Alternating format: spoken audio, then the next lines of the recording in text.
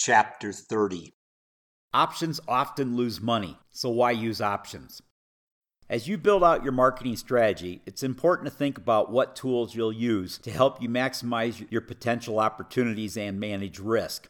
As you think through your hierarchy of choices, I want to make sure that you understand how to use options wisely and cost effectively. They can be a great tool, but they also can be very costly if misused. It is not uncommon for producers to make cash sales when cash is needed. Then they learn they all too often are making sales when everybody else is, which leads to unattractive prices. Oftentimes, as producers attempt to improve their marketing, they'll venture into the realm of forward contracting. This certainly has some advantages, but it is hard to forward contract the majority of your crop before it's produced. Most people just psychologically are concerned that they're not going to have enough crop to deliver. Many fear prices might go higher. Others will wish they hadn't done anything if prices offer better opportunities down the road. After gaining experience and confidence with forward contracting, many producers will often move to the next level. That's when they realize the flexibility of futures contracts. However, futures contracts are also highly leveraged and can be difficult to get into and stay in long term due to the market volatility.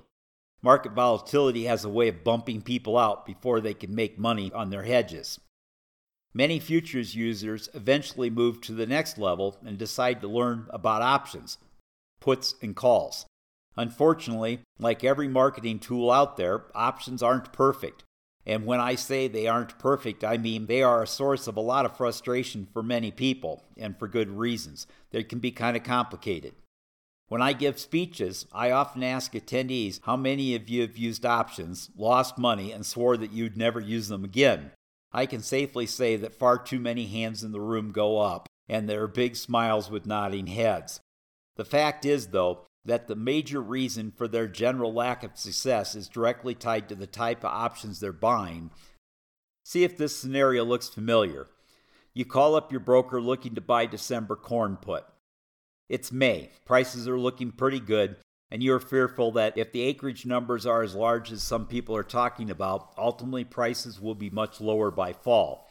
You ask your broker for an at-the-money December put price. He tells you it's 20 cents per bushel, which adds up to $1,000 on every contract of 5,000 bushels that you're doing. You were looking to do about 100,000 bushels, so that's 20 contracts. Multiply that times $1,000, and you'd end up having to write out a check for $20,000 to cover the premium, plus you have to add in your transaction fees. Ouch, that's a lot of money. You ask how much an out-of-the-money option would cost. The next strikeout is 17 cents. Still, that's awful expensive. Then if you're a typical producer, you may ask, well, what about a September option instead of the December?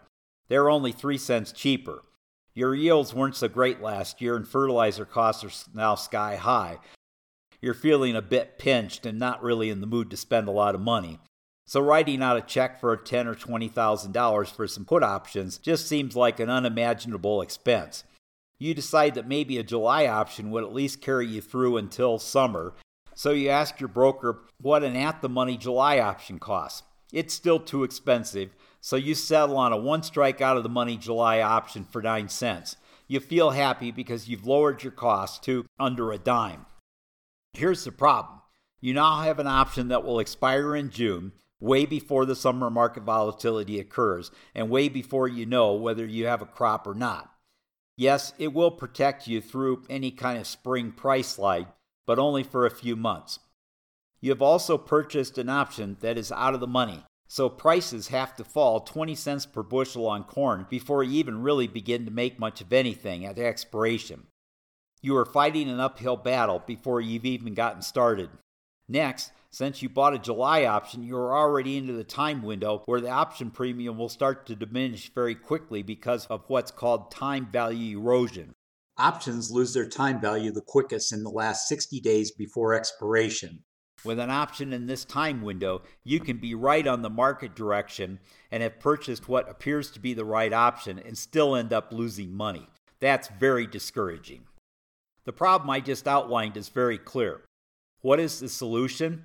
One of the simplest solutions is not to buy the cheapest option you can get by with.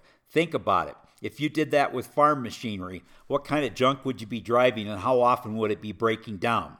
When you go out to buy farm equipment, you do not buy the beaten up, run down piece of equipment that's poor quality when it was even originally manufactured. Rather, you typically buy green or red, or maybe even blue or yellow equipment that has proven reliability. Yes, it's painful to pay for, but you know it's going to perform every time that you need it. When you go out to buy an option, you should approach it no differently. More than likely, it is going to be painful to pay for, but if you invest in it properly and you manage and care for it properly, it will perform for you. There is an alternative to paying big bucks for options. Just like buying machinery, if you are a smart purchaser, you can save some substantial money. As with machinery, it takes some extra time and effort to be a smart option shopper. Typically, this includes more sophisticated strategies that include buying and selling options or combining options with futures. It also takes more discipline to do so because there's more moving parts. Returning to the original premise of this chapter, yes, options can lose you money a lot of the time. However, in many cases, they are the best marketing tool that can work the best for you. Unless you have an iron-lined stomach and a big bank account that would make Bill Gates blush, futures can be too unruly if market volatility takes off. Cash markets oftentimes do not offer enough flexibility, so options can be an extremely useful tool. You just have to learn to use them smartly. Up next, how you should value your hedge account.